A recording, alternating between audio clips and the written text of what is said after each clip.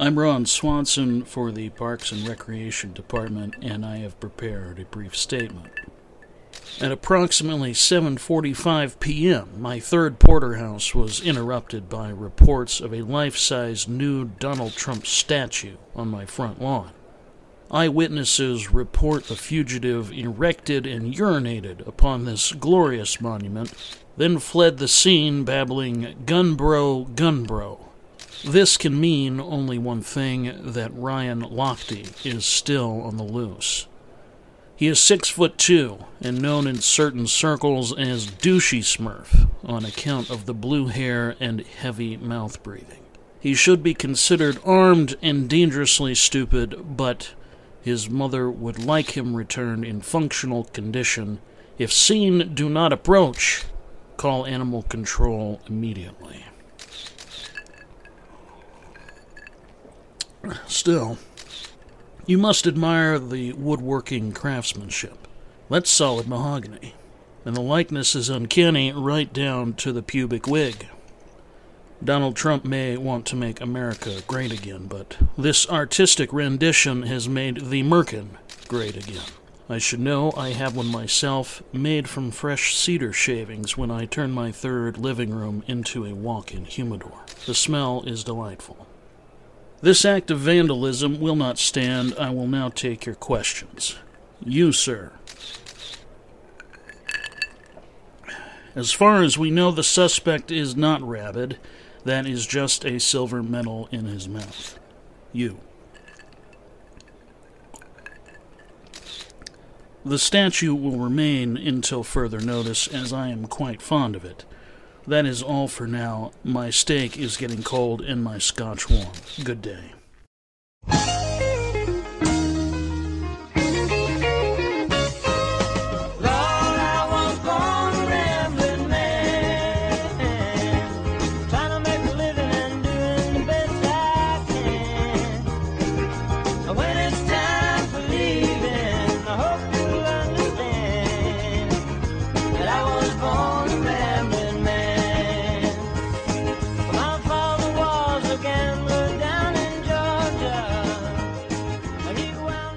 So I got something pretty cool. You know who Statler and Waldorf are from the Muppets? Oh, yeah. Okay, so check this out. I'm going to send you a picture. What I'm sending you right now is a picture of their balcony, and I got it hanging up. And I have Statler and Waldorf too. I got to get on the ladder to get them in there. Like Diamond Select has these Statler and Waldorf figures. So if there's ever, yeah, you can get them. I mean, they're really good. This is them with their chairs and everything. I need to put them up there so they can mock me while I write. That's awesome. Yeah, I got their balcony up there. It's pretty bitchin'. They're my two favorite Muppets. Oh, by far, yeah. Yeah, I like. They're my favorite joke of theirs. They're sitting up there, and one of them goes, "Hey, these jokes aren't half bad," and the other one goes, "No, they're all bad." Oh. I love that. Hello. Hey. Hi. Hello. This is Seth. Seth, this is Alyssa. Hello. Hi. How's it going? Well, Seth's in a bad mood right now. I am in a little bit of a bad mood right now. I just got an email telling me I did not get a job that I wanted. So. Oh, no, I'm so sorry. Yeah. I had 6 years in the works, so. That is awful. I'm so sorry. But it is onward and upward. If you hear any excessively long delays, that is not the noose being tied around my neck. It's probably just me having to go to the bathroom because I had some frozen yogurt earlier. And lactose does not do well. Fair enough. And Seth, I knew Alyssa in high school. We went to high school together. Ah. And she is a writer at Adventures in Foretaste. Seth and I went to college together. He's a trombone teacher. Awesome. Now, that's not your day. I feel embarrassed, Alyssa. I don't know what your day job is. Like, what is your, main... Oh, no, it's fine. I am a content strategist for a digital ad agency. Oh, okay. But I've only been doing that for, 4 months. So before that, I was a technical writer. Okay. That sounds like It sounds like epic and vague all at the same time. Yeah. When I got the job, it really was like, I'm not exactly sure what you want me to do because I've never done this before. And then my boss was like, well, we haven't had a content strategist for a few years, so you can kind of make it up. And I was like, great. I don't have anywhere to start from, but sure, we'll go with that. Yeah. So, yes, it's been interesting. It could be a souped up title, like, they used to be called garbage men, but now they're called sanitation engineers. So true. There hasn't been any garbage involved so far. So far so good. So you're not. It's not like placing business cards on windows, on car window shields. No, thank goodness. Thank goodness. Yeah. Okay, so I had and by the way, if you don't know this, like Seth, have you heard Seth's intros before? Have you ever heard our podcast before? No, I haven't. I'll need to send you the link. He does really good impressions, and he did an intro one time. Like, he always does an intro based on what the story. And we did one time. We had a friend. Like, this was a former student of mine. She's a senior in college now. That tells you how old I'm getting. And she was talking about, like, we were talking about our worst experiences as servers in the service industry. Oh yeah. And she went to like this older couple's house, like in their 60s, 70s. And they ended up like, they always seemed like just perfectly normal people. And she went over there and like the husband was dressed in like a bustier with a ball gag and a blonde wig. And they had like bondage material all over the house and stuff. So he did a David Attenborough like introduction, about narrating National Geographic. Yeah. The safe word tonight is life. It was just like, so we'll have an intro.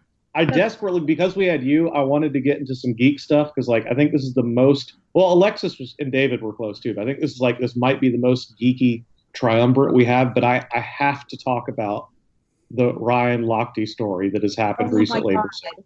Our national dip. Yes, please. Yes. I have feelings about Ryan Lochte, so yes, I'm all about. Are we recording yet? How's this work? Yeah, Seth we just kind of start talking and Seth can kind of magically make it sound like, he's like, yeah, we just kind of fades in wherever we're talking. Yeah, this recording is already 10 minutes in. Oh, yeah. Okay, good to know. All right. Yes, I have very little patience for bozos in general. All right, we're done here. We're done here. But there's so much of him. He's made it so easy to just dislike him, from his like obscene sneaker collection and the grill he decided was a really good idea to wear 4 years ago for a while. And before the games, I was like, well, maybe he's grown up a little bit. It's been 4 years. And then he dyed his hair silver and didn't occur to him to realize, I'm going to be in chlorine. It turned blue. And it's going to turn my hair green. And so, there was some, bless his heart.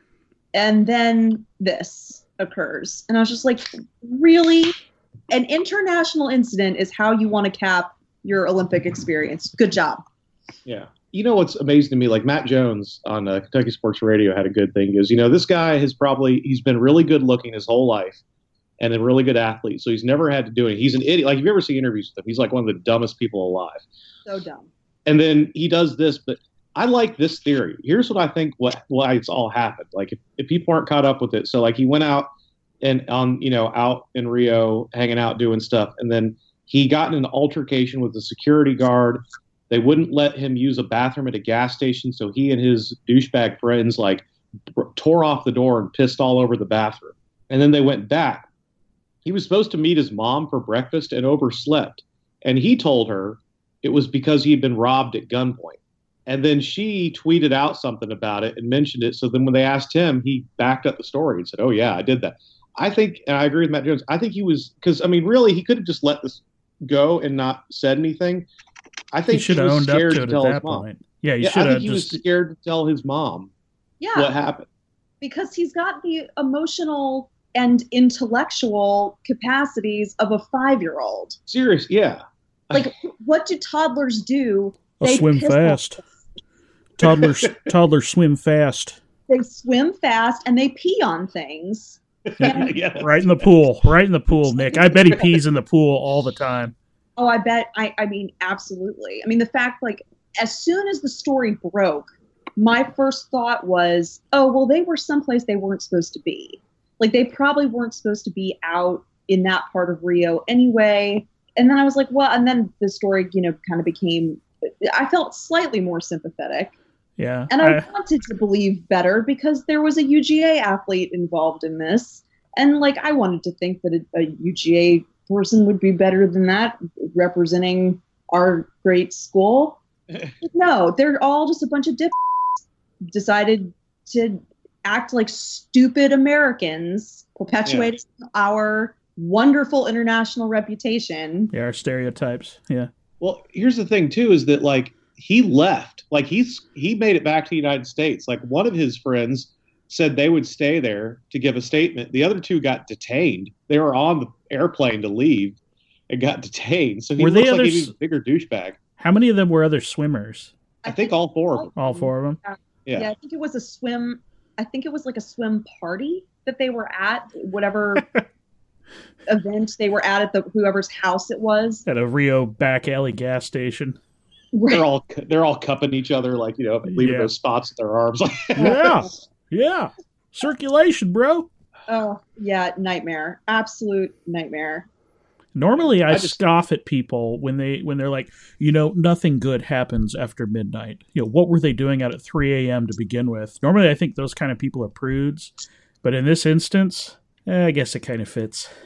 Yeah. Yeah. Absolutely. Oh God. So I'm still going with it. I'm thinking it had to be that he was scared to tell his mommy. I mean, that's just, yeah. I think it's a great story. I mean, it's embarrassing, but I don't know. It makes me want to laugh. Well, So, I mean, even after she sent out the tweet, he should have just been like, no, that's not what happened at all. But it's like he doubled down after He was that. going to ride it out for as long as humanly possible because honestly, I just don't think he was bright enough to come up with another excuse. And as much crap as Brazil and Rio, the like city officials and everything have gone through with this corruption, getting the Olympics to begin with, that they are any unjust amount of PR coming their way, they are going to pounce all over it, and they're just going to like rip him to shreds. As well, they should. I mean, not to defend Brazil, the Brazilian government by any means, because there are gang wars happening right now as the games are going on. So that's great. Yeah, and relocating people off of their land so they can erect a stadium that will be used for 2 weeks. Right, exactly. So terrible things happening. But at the same, with that, of course, they're going to come down on them with the power of 1,000 thunderbolts because they have to. They have no other choice. by the way, speaking of the word erect, did you see what the New York Parks Department just released an official statement? This is awesome. Have you heard of those Donald Trump statues that have gone up everywhere? Yes, I was terrified to click on the pictures. I can't unsee that. So I have abstained. The New York, this was an official statement. I need to find this. It was, I want to make sure I get this exactly right, because this was their official statement, and it is the official statement maybe one is of the most huge. My erect is huge. Actually, that's the thing, is they said something. I'm going to paraphrase first, but it said it is illegal to put up any sort of unsanctioned erection, no matter how small. Yeah, here it is. New York City Park stands firmly against any unpermitted erection in city parks, no matter how small. Good God choice of word, bless. firmly. Oh, God bless the New York Parks Department. It that feels is amazing. that makes me really happy. I was just watching Parks and Recreation Yeah, that's exactly what I was just thinking. literally before we started, and I feel like this could have been a storyline on the show. Oh yeah. Now, you know what else I like is that, if you look at the comments, which you're not supposed to, but I just can't help myself. You look at the Trump people are like, oh yeah, that's real nice. Karma's going to get you. It's like, your candidate makes fun of people all the time. Shut the hell up. Yeah. Like, if I always like, I tell people who are like Trump supporters, I'm like, oh, you're stupid. And they get mad at me. Like, you can't say that to me. And I'm like, whoa, yes, I can. I'm like, you like it when people speak their mind, no matter how politically correct or how bad it is. In fact, you even say, oh, he made fun of a disabled person, but he was just speaking his mind. I mean, he doesn't have a filter. Well, I'm going to lose my filter too. You're a dumbass.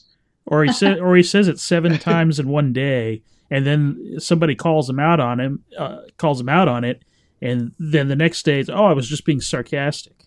Then all of a sudden he's supposed to get a pass somehow. Yeah. No passes from me. Nope. All right, so let's get on to geek stuff.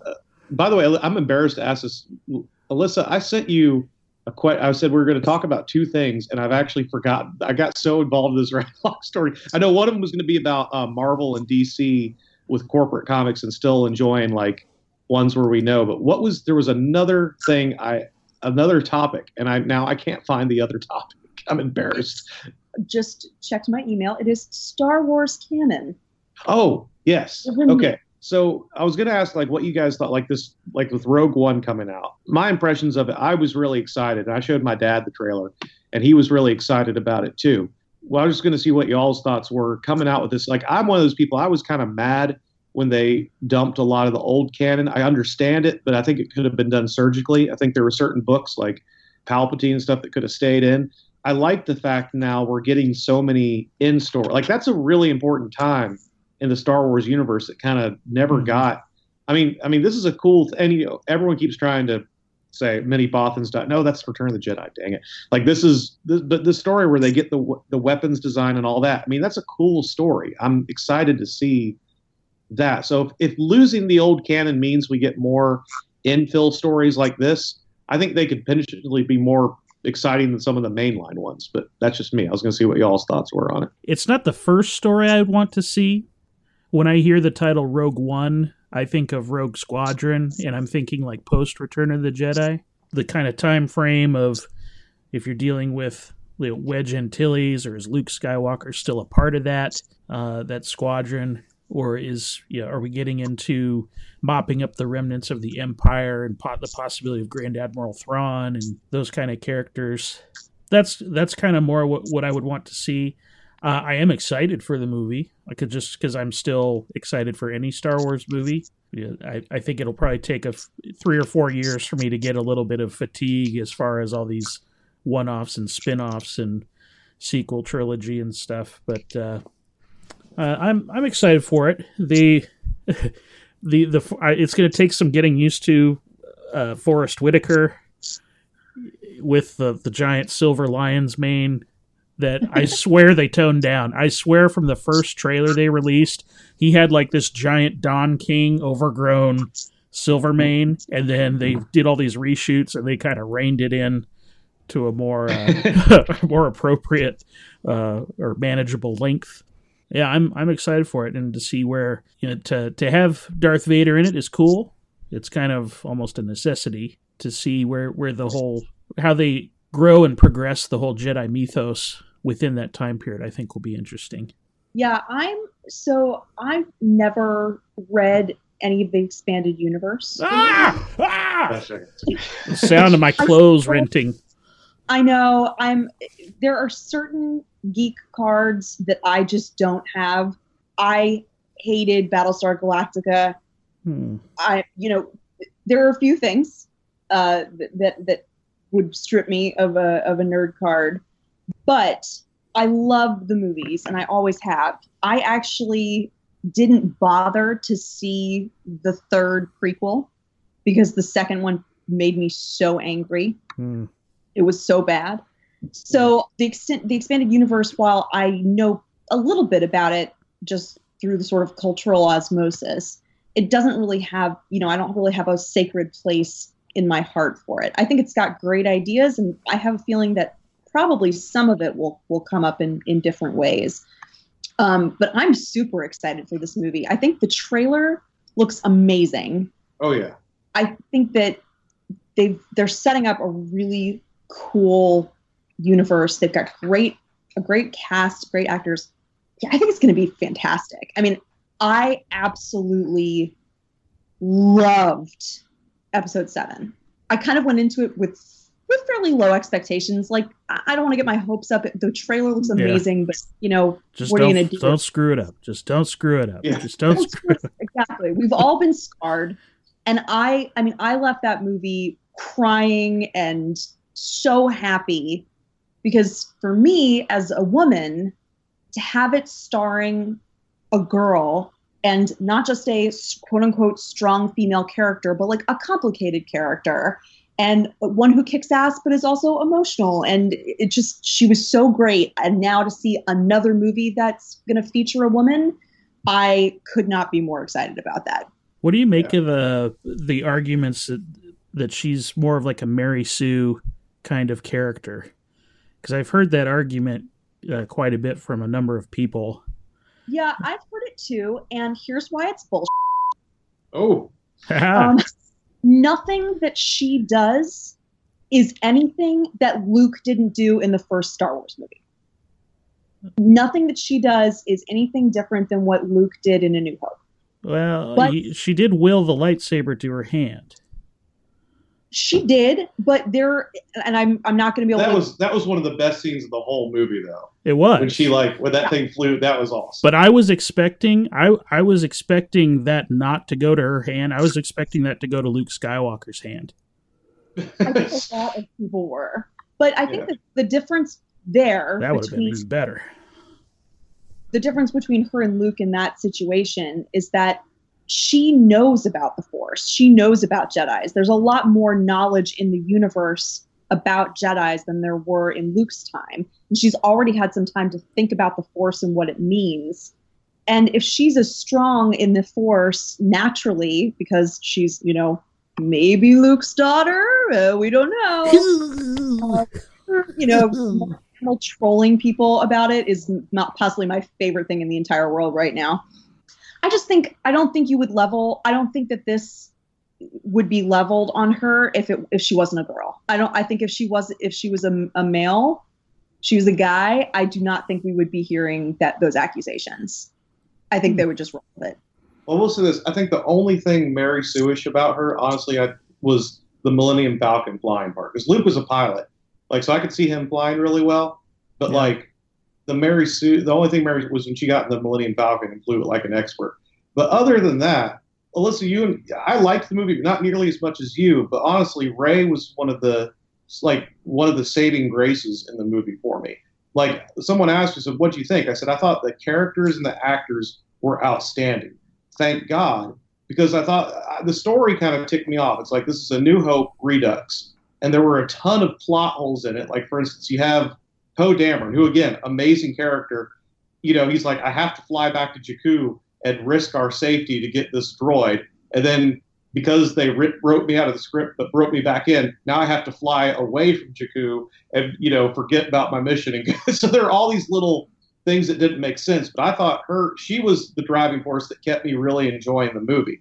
So I could deal with, like, you know, the fact she could fly the Falcon a little bit too well for the first time. The rushed force powers and stuff like that, yeah. Well, but here's the thing. With the rushed force powers, I'm with Alyssa on that. Like, I mean, sometimes we forget either the person editing Empire Strikes Back did a terrible job, or Luke learned a whole crap load of stuff in a very short amount of time. Like, think about it. Like, that whole timeline when he's on Dagobah and what's happening around him, that's a really short amount of time. Like, true. I mean, that doesn't make any sense at all. And then, I don't know if you guys have seen it, but have you ever seen you remember that old 9/11 video, Loose Change, that idiots thought was like a real groundbreaking thing about how 9/11 was a conspiracy and all that?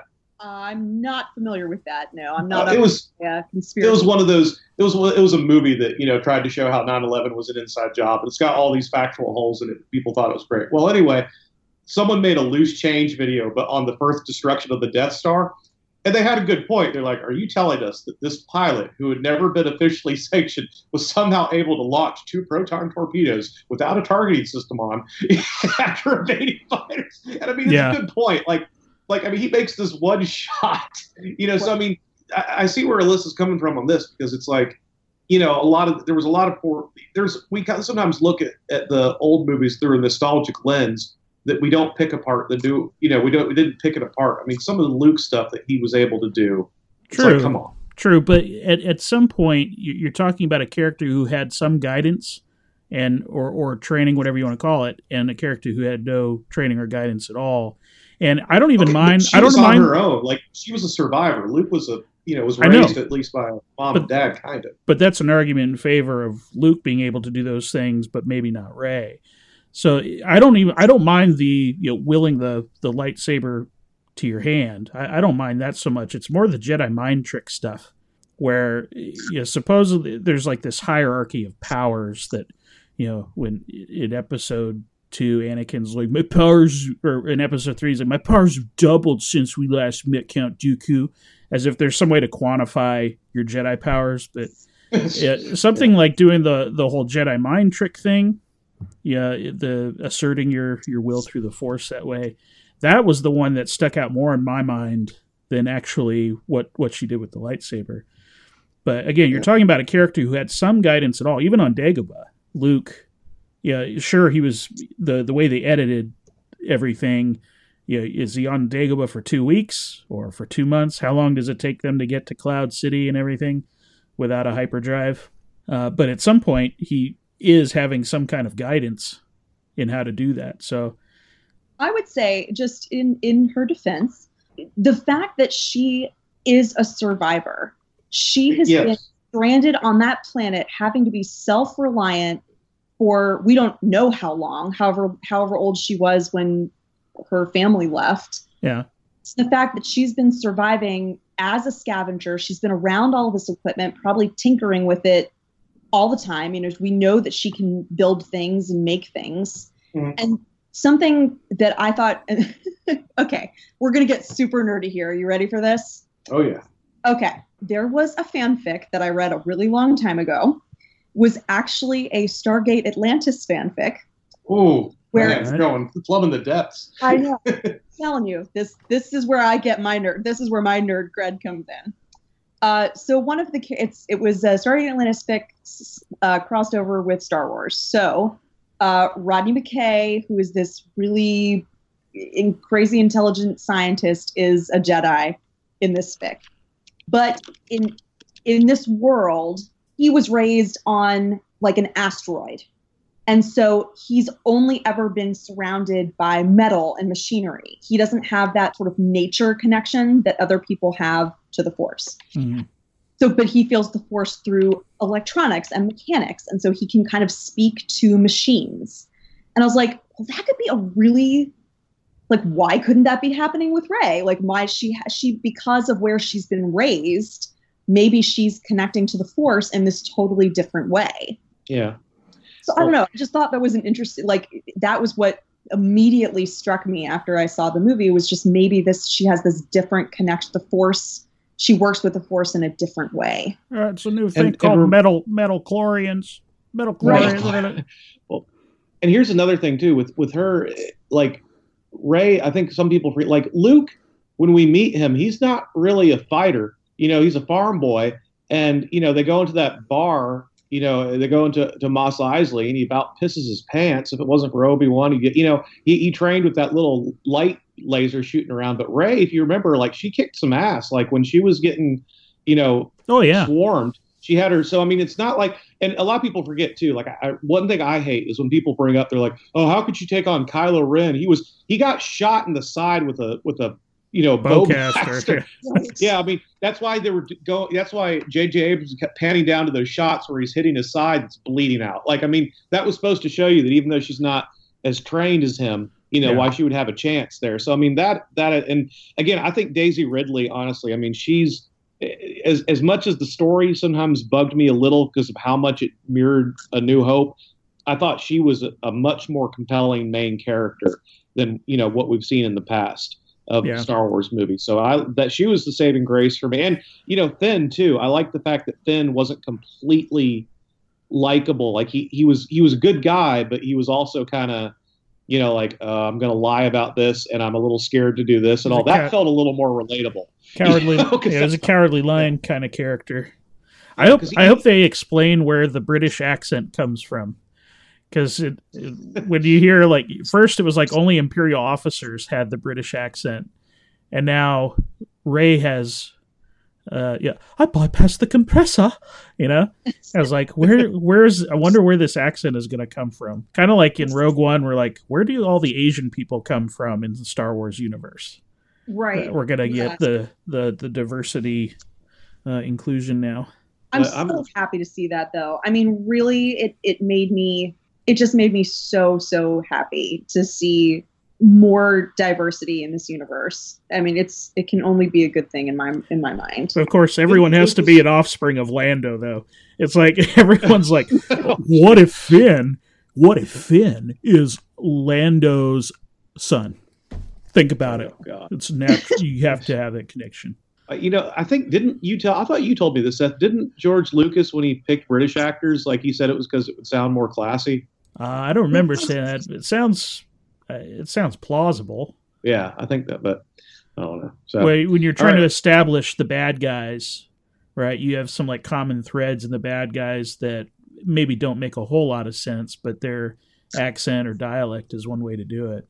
Now, Alyssa, I want to ask. You said you haven't seen episode 3. Have you seen it since then? My boyfriend is a massive Star Wars fan and deep OG fanboy. Yeah. And he forced me to watch the last. We like fast forwarded. Well, okay, he lied to me, he said we're just gonna watch the last half hour, so so you can understand what was set up and what things are being referenced. He told you Darth Vader betrayed and murdered your father. Right. He lied to you. He lied to me, but we ended up watching the entire thing. And so yes, I have seen it, and it was better. Better than 2. It was better than 2. Yes, there was no rolling down a meadow, which Anakin. Almost having an aneurysm in the movie theater when that happened. I was just like, what the fuck am I watching? Yeah, Natalie Portman actually had some really good lines in episode 3. I love her, and I think if bless her heart, she tried to her very best with some god awful dialogue. I mean, she really did do the very best that she could. Yeah. And the fact that she had to keep calling Anakin Annie, I mean, just everything terrible. Put her in the corset. Lace her up. Oh, here's the thing. I maybe you guys will hate me for saying this. I love episode 3. I think episode 3 is fantastic. 1 and 2 I think have some moments. But I think episode 3 is just amazing. So I know so that's why I was curious if you'd seen it. I like it. But Jason really, really likes it too. That's my boyfriend. He really likes it. My problem with it is not that it's necessarily that bad. It's the fact that to me, it is a children's movie. It felt much more like a movie for kids than it really was for adults. Yeah, and George Lucas said he was making those for his kids. Like his kids were growing up at the time he was making them. But have you ever done the machete order? You ever watched them in machete order? I haven't, but I would be really interested to, as long as I could. We would do the what my boyfriend does with me with Star Trek, which is fast forward through the boring parts of the odd numbered movies. Yeah. So we fast forwarded through a large chunk of one. Yeah. We're only on episode. He's making me watch all of them, and we're only on number 3. But I would like to do that sometime. I did not mind episode 1. Like, I think I'm one of the weird people where it's like episode 1 was fine. I remember seeing it in the theater, and I was like, this wasn't great, but it wasn't terrible. But then 2 really got to me. Now, I was going to ask, you said, because I was curious, when you said you hadn't read Expanded Universe stuff, I, for a long time, held off on reading it. In fact, I must be cursed, because I started reading Expanded Universe stuff about a year and a half before they did the continuity bomb. It's like, oh, come on. I just read the Thrawn trilogy and all that. Was part of, at least this is for me, part of the reason I didn't get into it was because it seemed so dense, and so much of it seemed to be twisted to retcon. And it seemed just kind of daunting. It was like, oh, there's so much stuff here that clearly was not meant to be this. And you can even see the Clone Wars, they tried to hint what the clones were and they were completely wrong. Does the fact that now the expanded universe is more cohesive and they're trying to link it to stuff specifically, they're not letting it just go off on tangents where Luke's mother ends up being alive and being a different person than Padme. does that make you want to read or look at the expanded universe? Because that helped me at least a little bit. Does that make you want to look at it more? That's an interesting question. I may at some point. I think, I didn't even know that there were novels until college. My roommate in college was a huge fan of the expanded universe, and she had all the books. I love the movies, and I think I just wasn't thinking about them in terms of novels, which is, I'm not against it. It just wasn't anything that I had ever thought about reading, mostly because I think at the time my interests, and mostly still now, are a lot more in fantasy driven. Yeah.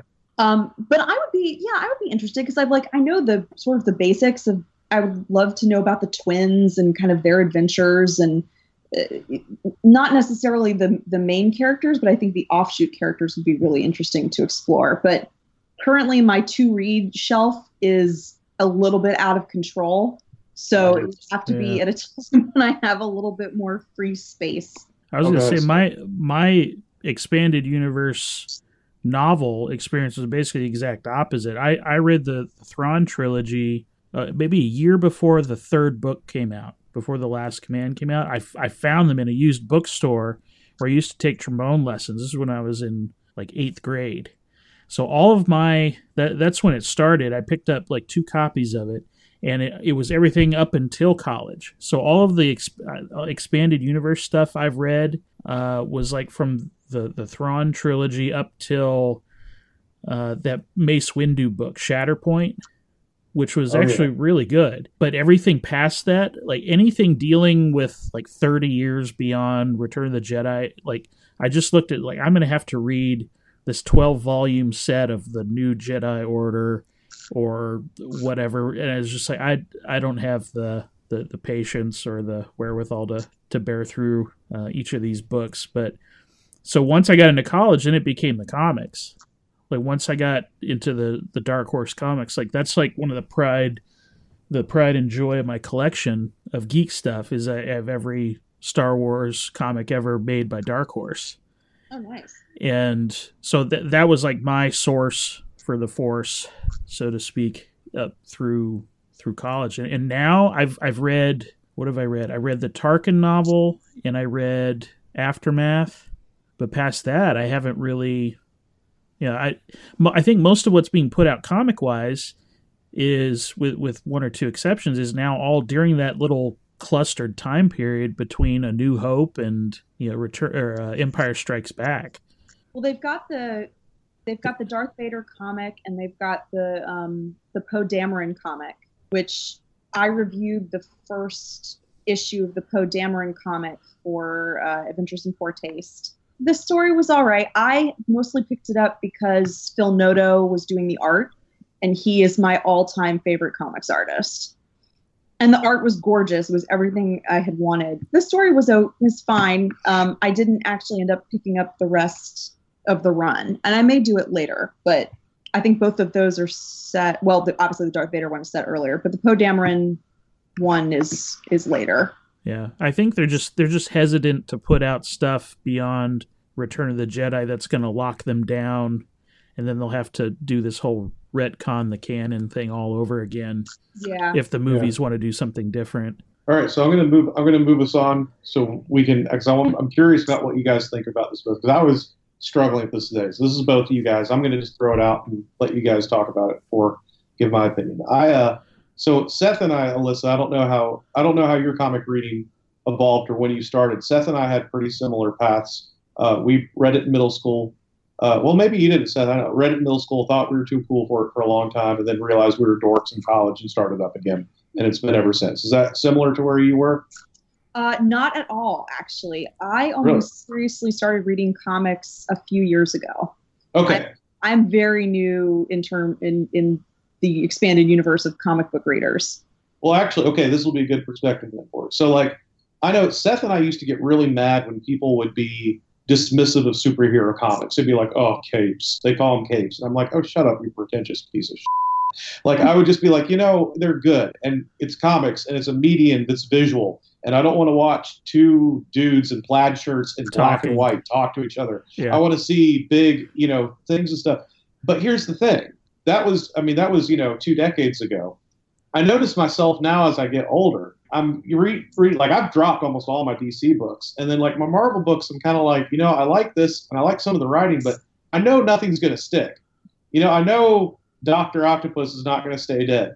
I know that when this character dies, they'll be back at some point. Like, and I'm starting to see a lot of the same ideas and stuff recycled, and there's some great writing sometimes. But like other things, like I'll give you an example. Maybe I'm just being a jerk, but I cannot get back into Captain Marvel ever since Kelly Sue DeConnick left it. I just can't. I'm like, it's just like her story is cool, but I already know where it's going because every Marvel character goes. I read it for the dialogue and like the funny, and now that's gone. It's kind of like, oh, all right. And so I notice myself now moving more towards indie stuff. I'm becoming that pretentious hole. That like reads indie books and stuff. Now it's not, I'm reading like horror stuff like Nailbiter and people are getting blown apart and stuff. It's not like I'm reading, boring stuff here, but because, like in The Walking Dead, someone dies, they're dead. They can become a zombie, but they're gone. It's not like, I don't know if you remember this, but a few years ago, a story came out where someone at a shareholder meeting forgot that the internet existed. The guy running a Marvel shareholder before they were bought by Disney and said, we're going to kill a character every quarter. And the room kind of laughed. He goes, I'm not kidding. It's not a joke. We've noticed a sales increase every time we kill a character. So we'll have a major death every quarter. It gets a lot of news coverage. Yeah. And do that. And it's like, oh, wow. And deaths and number ones. Yeah. Well, and DC, when they had Death of Superman and they started the whole trend. So I was going to ask you guys, both of you guys, number one, what keeps, because you guys both read Marvel and DC stuff still, what keeps you reading, because I do too, what keeps you reading Marvel and DC stuff despite that? And number two, do you find yourself ever feeling burnt out? Like, do you okay, I know what's going to happen. And do you find yourself burnt out and moving more towards indie, or are you okay with, the superhero stories and the mythology of it and sticking with that? So Alyssa, I'll ask you, I guess, to go first on this, because you've been you have a compressed timeline. So I'd be curious to hear what you think on it. Yeah, and I will admit right now that I am woefully behind on all of my books, except for the ones that I am forced to keep up with because I review them. So it's interesting. I think Marvel is that's not true. Buffy is what got me into comics. When the first books that I bought and followed were the Buffy season 8, when that started. Which I love, and I still love to this day. I think they're fantastic. But that's what got me regularly going to a comic shop and buying comics. And at the same time, a friend of mine who is a huge DC fan got me into the JSA reboot. That which one? The Jeff. February, March, April? Which one? This was in like 2004. No, 2005-ish. It was was it Jeff Johns? It had Red Tornado and that's Jeff Johns. Yeah. You're right. Because that's actually when I started reading it. So yeah, I think we got it at the same time. So I read that for a while and I really enjoyed it. And I actually kind of want to go back and rebuild that collection and read the rest of them. But so then I kind of fell out of it once I didn't live near a comic shop anymore, or at least the one that I knew and felt comfortable going to. But it was my friend Patty got me back into reading because she had gone hardcore into comics and had read like every Marvel event that had happened recently. And then she told me them beat by beat. Like she told me all of Civil War. It was amazing. If you ever want to get into something, get my friend Patty to tell you about it. She will convince you of anything. So I started reading Marvel, and one of the first things I picked up was the Kelly Sue Captain Marvel, and got me absolutely sucked in. So I started with Cape Comics. And as I've kind of explored the world of comics, I've definitely branched out. And I would say that probably my favorite books right now are mostly Image. Wicked Plus the Divine is probably my favorite thing that I'm reading right now. But I love Lumberjanes. The favorite thing that I read this week is the brand new Boombox book called Backstagers, and it's kind of like The Boys Lumberjanes, except it's set backstage in a theater, so it's basically made for me. But I still love I still love the Cape books, and I do still read and buy a good chunk of them. But I will say that my taste in those books skews more character-driven and more upbeat. So my favorite heroes, the ones that I buy on the regular, are Captain Marvel, Ms. Marvel, Kamala Khan, and Squirrel Girl are my favorite. I like Squirrel Girl. And, I think you've hit on something there. I think you helped me at least kind of articulate how I feel because, like, for instance, I'm really digging Spider-Woman right now, Jessica Drew. And part of the reason I like it is because it's, I know she's going to win the day and she's going to defeat them. But I like watching this transition she's going through. She used to be like a big-time superhero fighting cosmic threats. And she said, you know what? Screw this. I'm tired of it. I'm going to do street-level stuff. And she's trying to start a life. She has a kid. And, like, she's got a ex-con who's now her babysitter. And, like, watching her, like, as a character, I know that has a chance at evolution. I know she's going to beat the big guy with the shark head at the end of the issue. But as long as it's drawn well, I'm okay. But I think you're right. The character-driven, I think maybe that's what keeps me, as long as it's good. So, Seth, what about you? Well, I'll give you a rundown. My poll list right now, in terms of like monthly issues, has no Capes books at all. Now that's maybe a little bit misleading, but I get The Wicked and the Divine. I get anything Conan the Barbarian, Red Sonja, anything like fantasy related in the Robert E. Howard world. A handful of Avatar books, like the Crossed series, but that's basically ended at this point, and I don't know what they're going to do. That's going to come out next. And there's a handful of Image series that I like getting the graphic novels for. And then as far as DC, anything that I read DC is mostly from Vertigo. Like I had the American Vampire series in my poll list, but that's basically ended at this point too. So my poll list is kind of bare. Anything Capes related, as far as Marvel goes, I haven't had anything in my poll list since Bendis and Bagley left Ultimate Spider-Man. And whatever I do get is like some of the oversized hardcovers here and there.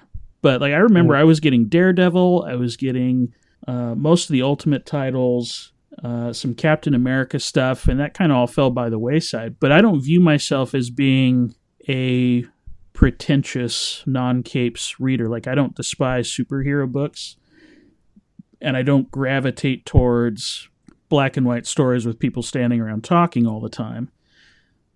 Most of what I gravitate towards is like the high epic fantasy, science fiction type stuff.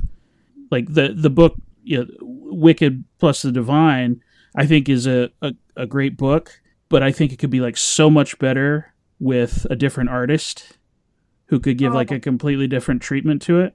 Well, have you seen the issues that they've had the guest artists work on? Yeah. I thought it was a really interesting experiment. Not all of them successful. Yeah. Somewhere it was like wait, go back to the other artist. It's like, this is not a step up.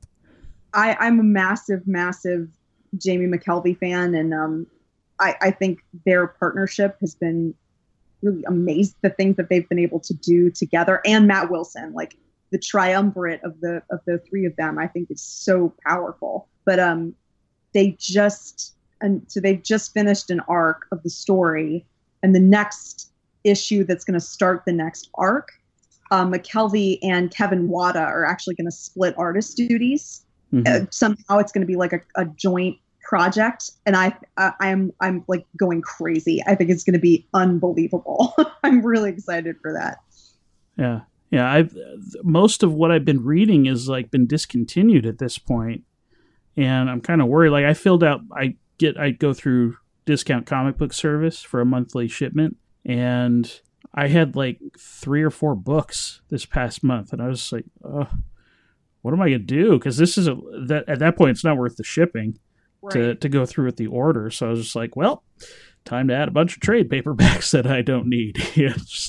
So, but I've got the rest of that Birthright series in the trades. Yeah, that's a good one. And I'm really glad that Image is doing they're keeping their trade paperback prices very reasonable. Like a lot of the first trade paperbacks through DCBS are like $5, $6. Wow.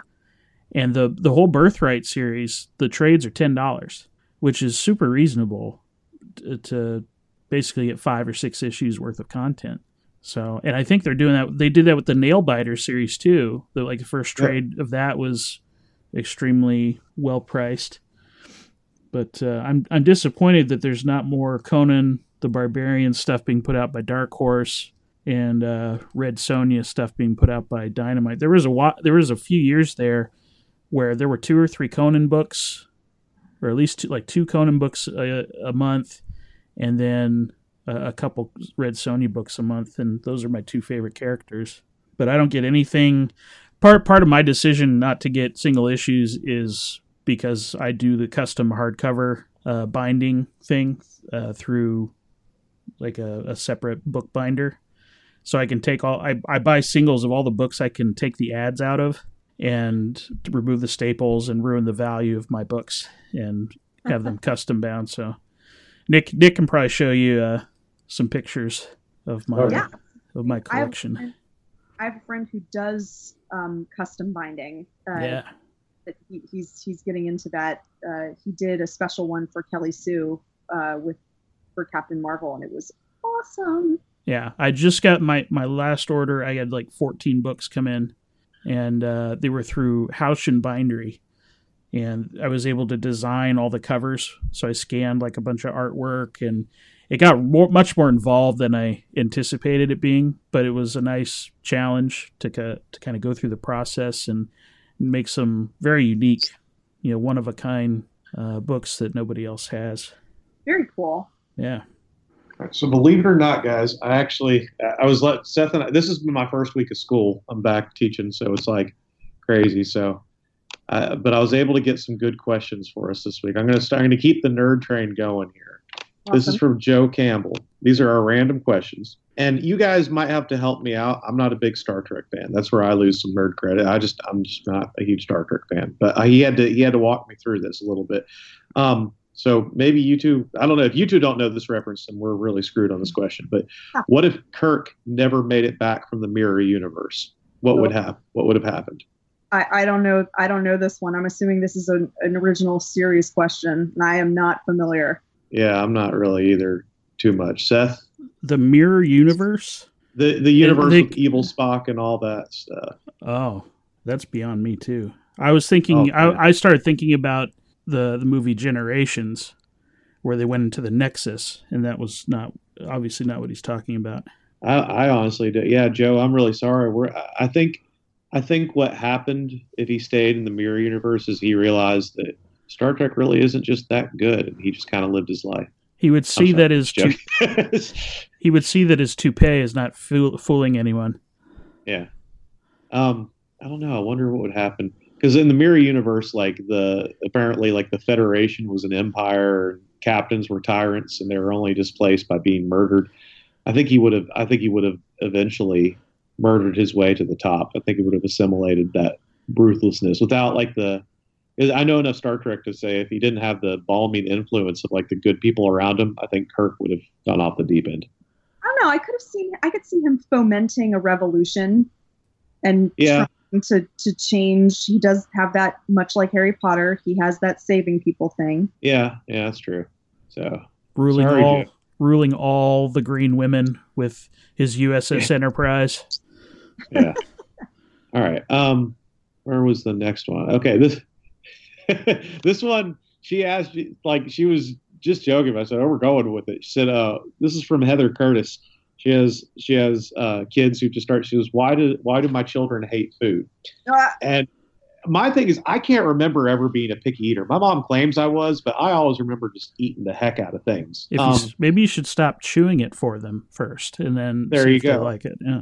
I don't know. Are her children between the ages of 2 and 6? No. Well, one is, but the others are older than that. Well, all kids, at least the vast majority of the children I have been around, which includes my niece and nephew, go through this period when they're between 3 and 4, when they just don't eat. They'll like snack on things, but over like it's almost impossible to get them to eat. And they're just like, how are you alive? You don't eat anything. It's amazing. But somehow they survive, and eventually they're like, they figure it out that, oh, food is good. And I can eat more than a bird eats, and it's all good. You see, So, I yeah. don't remember that phase. It's just a thing that kids do to infuriate their parents. I don't remember that phase at all. I don't I would either. eat anything. Yeah. You wouldn't, because, you were 3. And I was probably suffering from like iron deficiency and delirious because I was hungry, Right. because I wasn't eating. Like, how does that, Well, I remember the first food I didn't like was I got sick from eating mushrooms from a can. My mom made a pizza or something, and she put canned mushrooms on this thing, and I threw up. So for the longest time, I did not like mushrooms. I don't blame you. That would turn me off mushrooms as well. But I was still eating. That's the thing.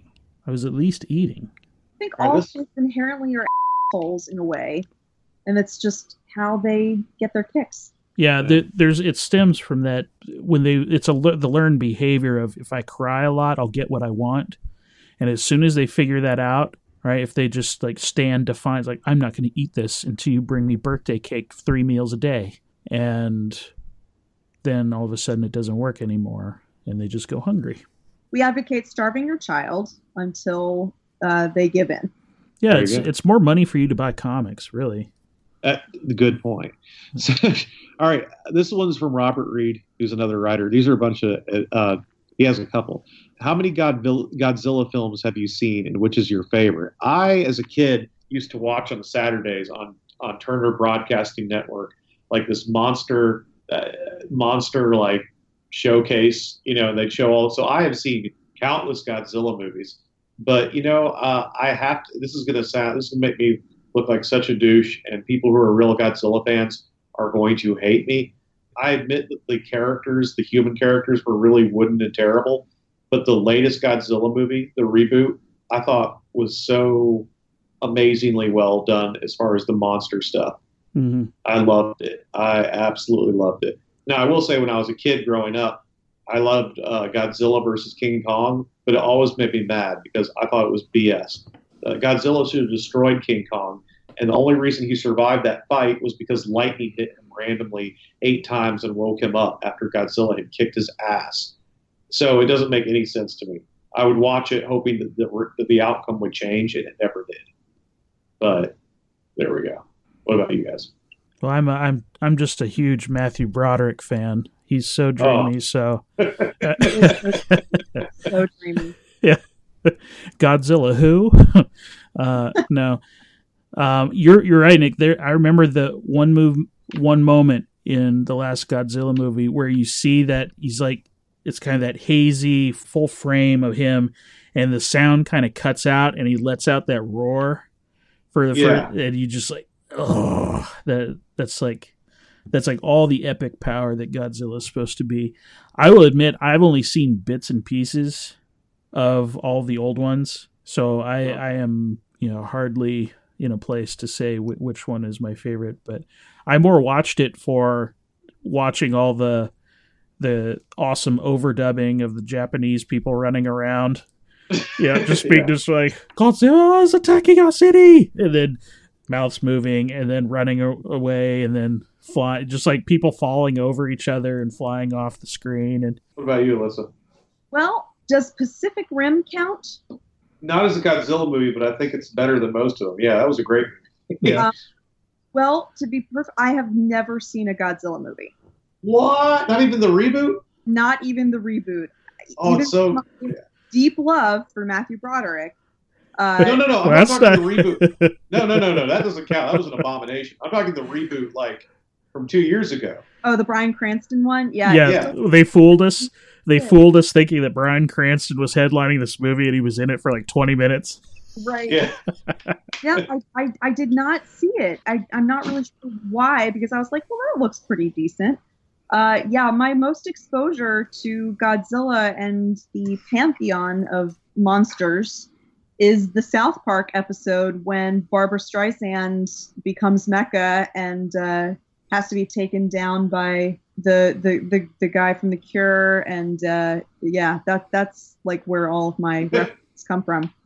That's actually probably a better Godzilla like movie or piece of media than about half of the ones that were made. So that's okay. Yeah. So I don't know. I don't remember. I saw so many of them. I would just like they kind of start to wash together.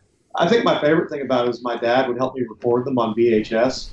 And when I go back and watch them like years later, they have all the old school commercials and advertisements for news at the time in the middle. So that's fun to watch. So, all right, this is another one from Robert. I usually don't let two questions, but I like this question so much I allowed it. What is your favorite Olympic event, and who is your favorite Olympic athlete, past or present? It's topical. You know what? Like, I think my favorite event probably would be In all Olympics, or specifically summer or winter? Or are we just going full, all things included? full all. You know, this is going to make me sound really creepy.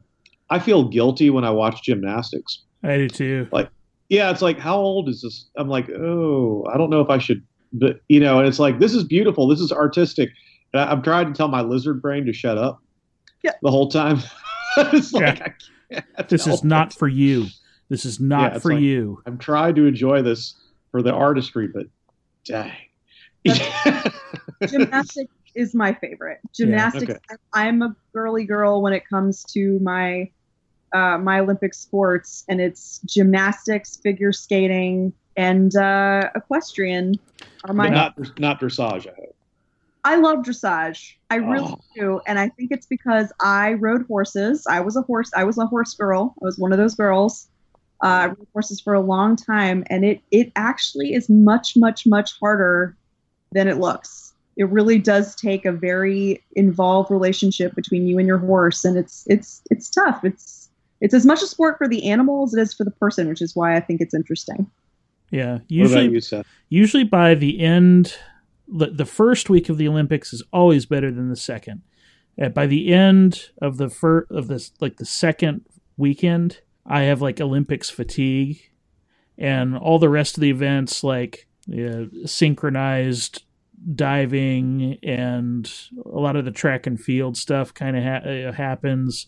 And then the last event of the entire Olympics is like somebody rowing a boat across, some line in anticlimactic fashion. But I've been watching, I will watch the heck out of just about anything for about 15 seconds.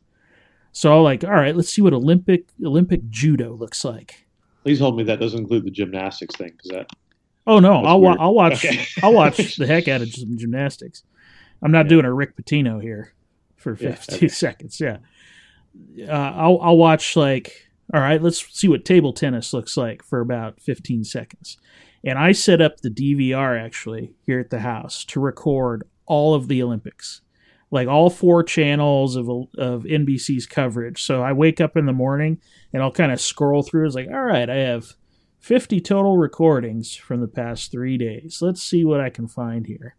So I'll watch gymnastics, some of the swimming, and surprisingly, I don't know what it is, but I watched a lot of soccer this summer. And usually Olympic soccer is much more boring than stuff like the World Cup or like the Copa America and the European tournament that they had earlier this summer. Because it's all like under 23, like the age limit is 23.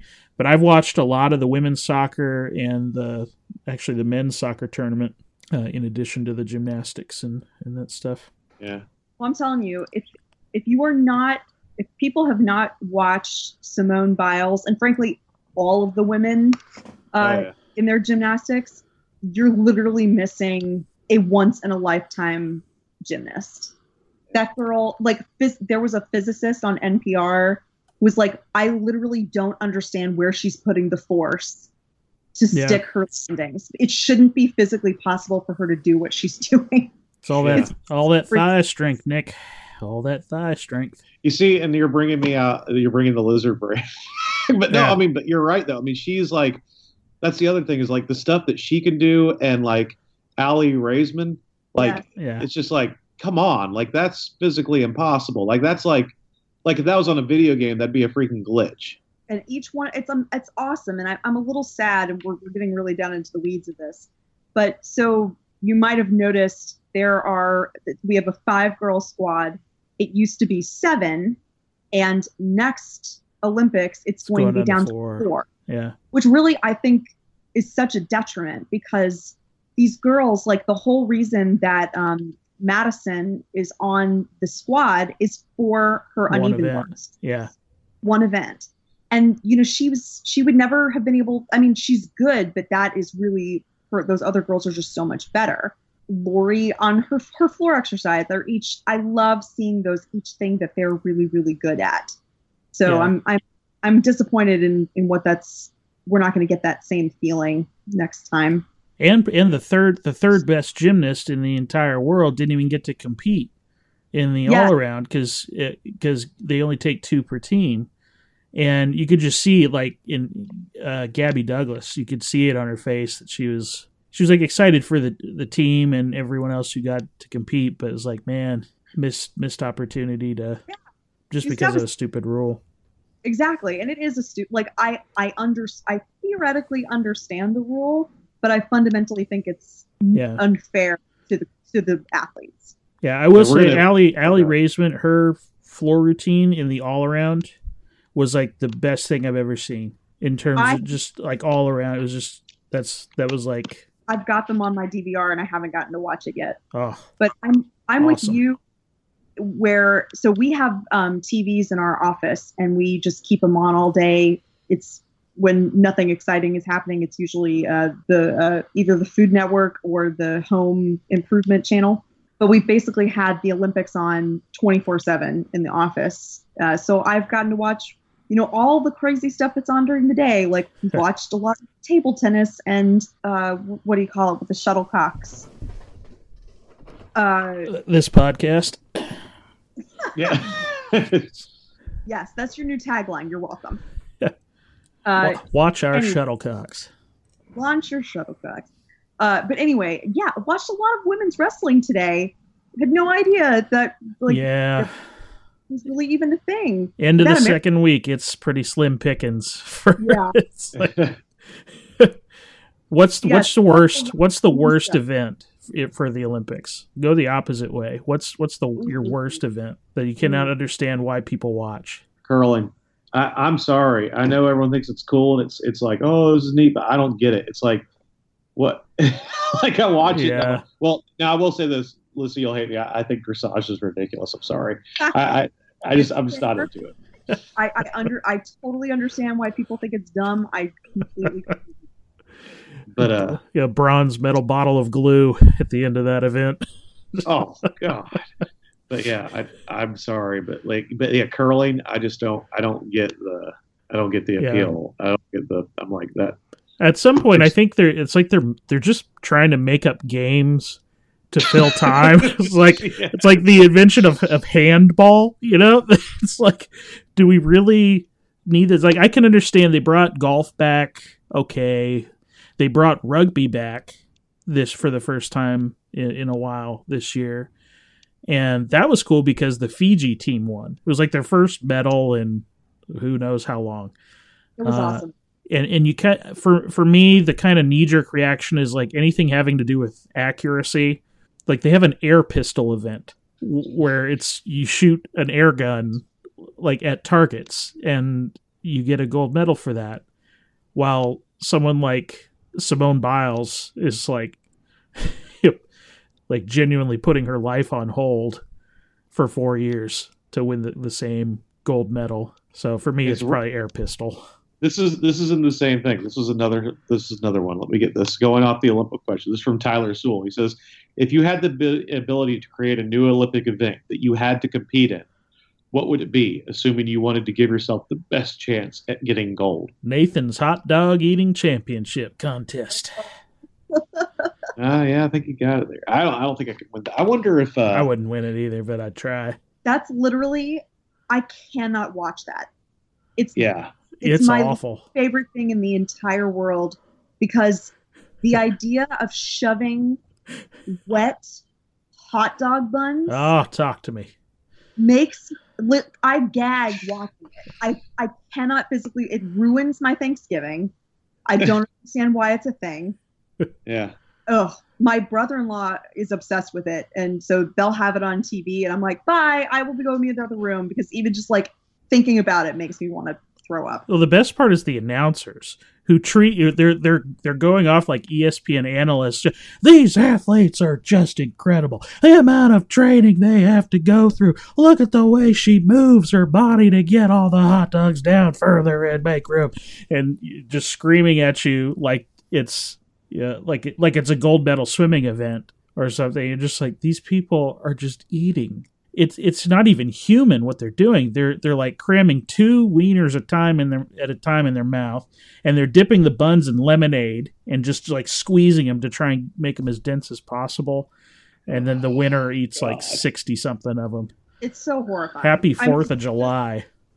That is the kind of thing that I feel like, even though I know that there are international competitors, but let's be honest, it was an American idea I feel like competitive eating must have started in the US. Born in the depths of some golden corral somewhere.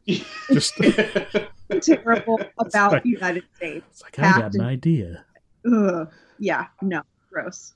I think I would do con walking, like at Comic Cons and stuff, like because I walk with bags on my shoulders, and I think if I can outlast anybody con walking, because like I see all these people getting tired, like just walking, stuff, and I walk with like 30, 40 pounds of gear around me and stuff, and I'm like, I bet if we did con walking, and you have to stay up and you have to go to booths.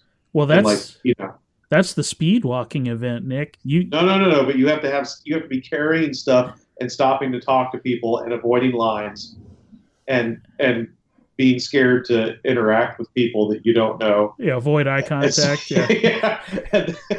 And then, Alyssa, I forgot to tell you a great story. So you know how I get nervous around Kelly Sue DeConnick, right? Yes, I do. Okay, so I go up to her and like I get her to sign my books, and I'm like, and I actually managed to get out complete sentences to her. I'm really proud of myself, and I didn't sound like a dumbass. And she's like, all right. I said, well, thank you again. It was nice seeing you. I'm like, oh my God, I did this. And I walk away, and I thought I heard her yell my name, and I'm like, oh, Nick, you're just being a dumbass. She didn't call out to you. She doesn't even know your name probably. And I go over, well, then I go to reach in my bag to get my computer out. And I'm like, where the hell is my computer bag? I left it on the table. Oh, no. All the way back. And she called me to get it. Oh. Yeah. I'm just so I suck. You walk away from a table thinking, you are nothing, Nick. How could you possibly think anyone would have any human interaction with you? And then you leave your computer. Bless your heart. I know. That was me when I met Stan Lee. I was exactly Spider-Man with me, and then we did the thwip together and got our picture. Nice. This is a weird question from Patrick. I like it. Wait. I want to answer my Olympic event question. Oh, sorry. Oh, yeah. I thought of one. Okay. Running in high heels. Ooh. I am very good at it, and I think I could be competitive. Yeah, that's a good one. You know what? That's actually, yeah, because I bet that's like insanely hard to do, but there are people who can, yeah. Of course, you'd have like a judge following you, like they do the speed walkers, to make sure one point of contact is always on the floor. So they'd have a judge following you. Like there's got to be some particular form you have to maintain when you run in high heels. All right, so last question, because we're all fading here. We'll have to, if we didn't get to someone's, I'm going to leave off. Okay, I can't leave off David's. Okay, well, here, we'll try to do these too quick. This is from Patrick. He says, would you rather be able to read people's body language perfectly, but as a consequence, you left a trail of baked beans everywhere behind you where you walked? Or would you like to be able to inject a thought into someone's mind to influence them, but only when you're naked in public with onlookers? I've got to go with the baked beans. Because not only would you be able to understand people, but like it's baked beans. Like, I mean, I know that's embarrassing, but if you're hungry, yeah, it'd be very popular at the soup kitchen. Yeah, I'd go with the first one too. If you'd want to eat them, though, floor baked beans all the time, so it wouldn't be sanitary. Not all the time, but I mean, like if you're walking through somewhere that looks clean and you're hungry. Well, who even says you have to eat them? You just leave that mess for someone else to clean up like I always do. I would have to go for number 2 just because I don't think I would need to do it that often or would want to do it that often. So being naked occasionally as opposed to constantly having a trail of baked beans, I would have to go with number 2. True. I'm a more practical person, I guess. Well, Yeah, and you know what you can do? Nakedness is very practical. Right. You can inject a thought into someone's mind to influence them. I found a loophole in Patrick's thing. So while you're naked there, you could inject a thought into someone's mind to That's take true. off their clothes and run around. So everyone watches them instead. Or just make There them you go. think that you're not naked, or think that you're very attractive while naked. There you go. Dude, that could work. All right, last one. This is David. He says, you win a contest where you get a lifetime supply of something, but you must consume it 5 times a day. What do you choose? I'm going to be a total white girl here, and I'm going to go with Starbucks coffee. Well, Oh. Oh. Don't judge me. I'm not judging. I mean, I feel like you would be spending most of your life in the bathroom. No different than how it is now. That's like a $500 a day habit. Yeah, but it's a lifetime supply. Like they said, you get a lifetime supply. Yeah, I don't see? favor it anymore. I'm gonna go with Mexican restaurant queso. Like Oh, speaking of spending your life on the toilet. Oh.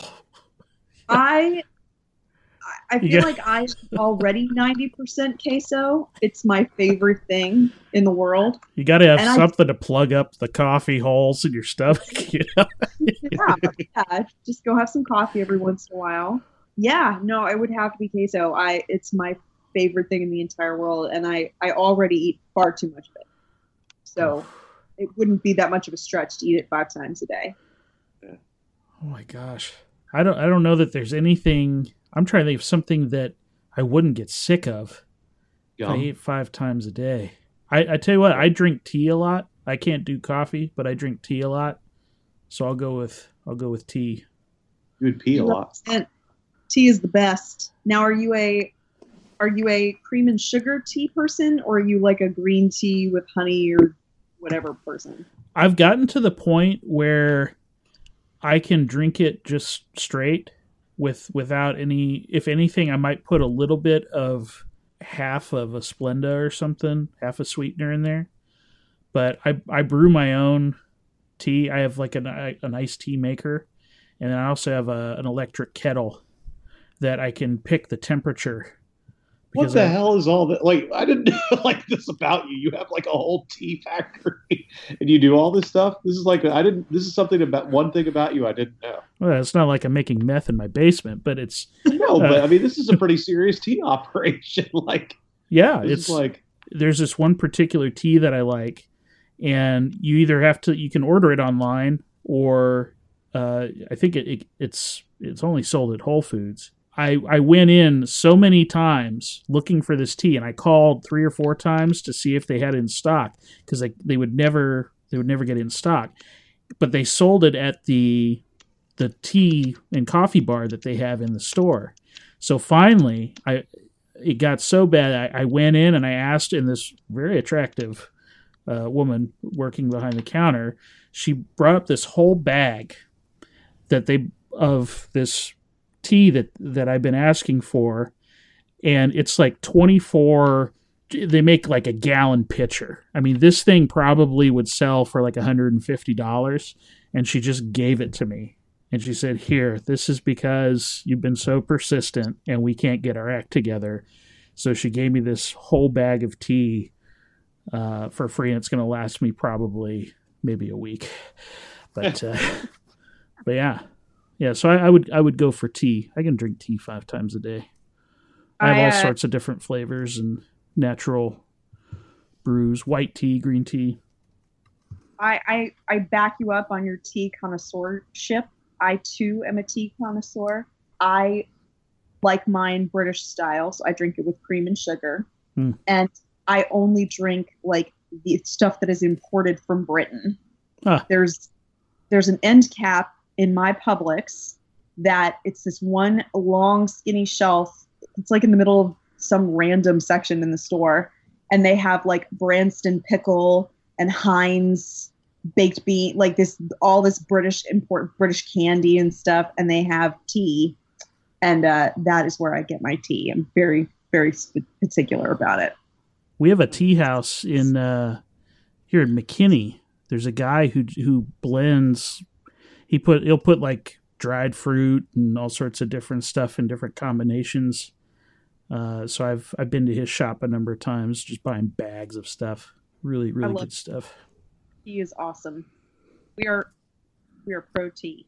Mm-hmm. Awesome. Well, guys, thank you. Glad we got over. I was worried we were going to lose Seth. Maybe your dad had found the Torquemaster 69 password and booted you offline. Yeah. So. Yeah, I had a feeling he was rebooting things. So, all right. Thanks for inviting me. I had a blast. Yeah, we'll have you back. This was fun. Awesome. I would love to come back. I'm going to go to bed so I don't murder children tomorrow due to lack of sleep.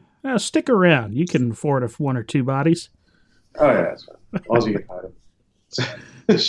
By the way, Alyssa, this is pretty cool. You know who Statler and Waldorf are from the Muppets? Of course. Okay, so I've never ordered a Muppet toy, but from Diamond Select, I ordered the Statler and Waldorf toy, and it comes with their little balcony, and I've hung it from my ceiling near my writing table, and I'm going to put them in there so they can mock me while I write. I love it. How much were those? $25. Oh, man, I'm going to get some. I'll put them in my practice room. Yeah, there you go. Nice. Cool. All right, well, I'll talk to you all later. Yeah, thank you guys again. You're welcome. Coming up. See y'all. Soon. Bye.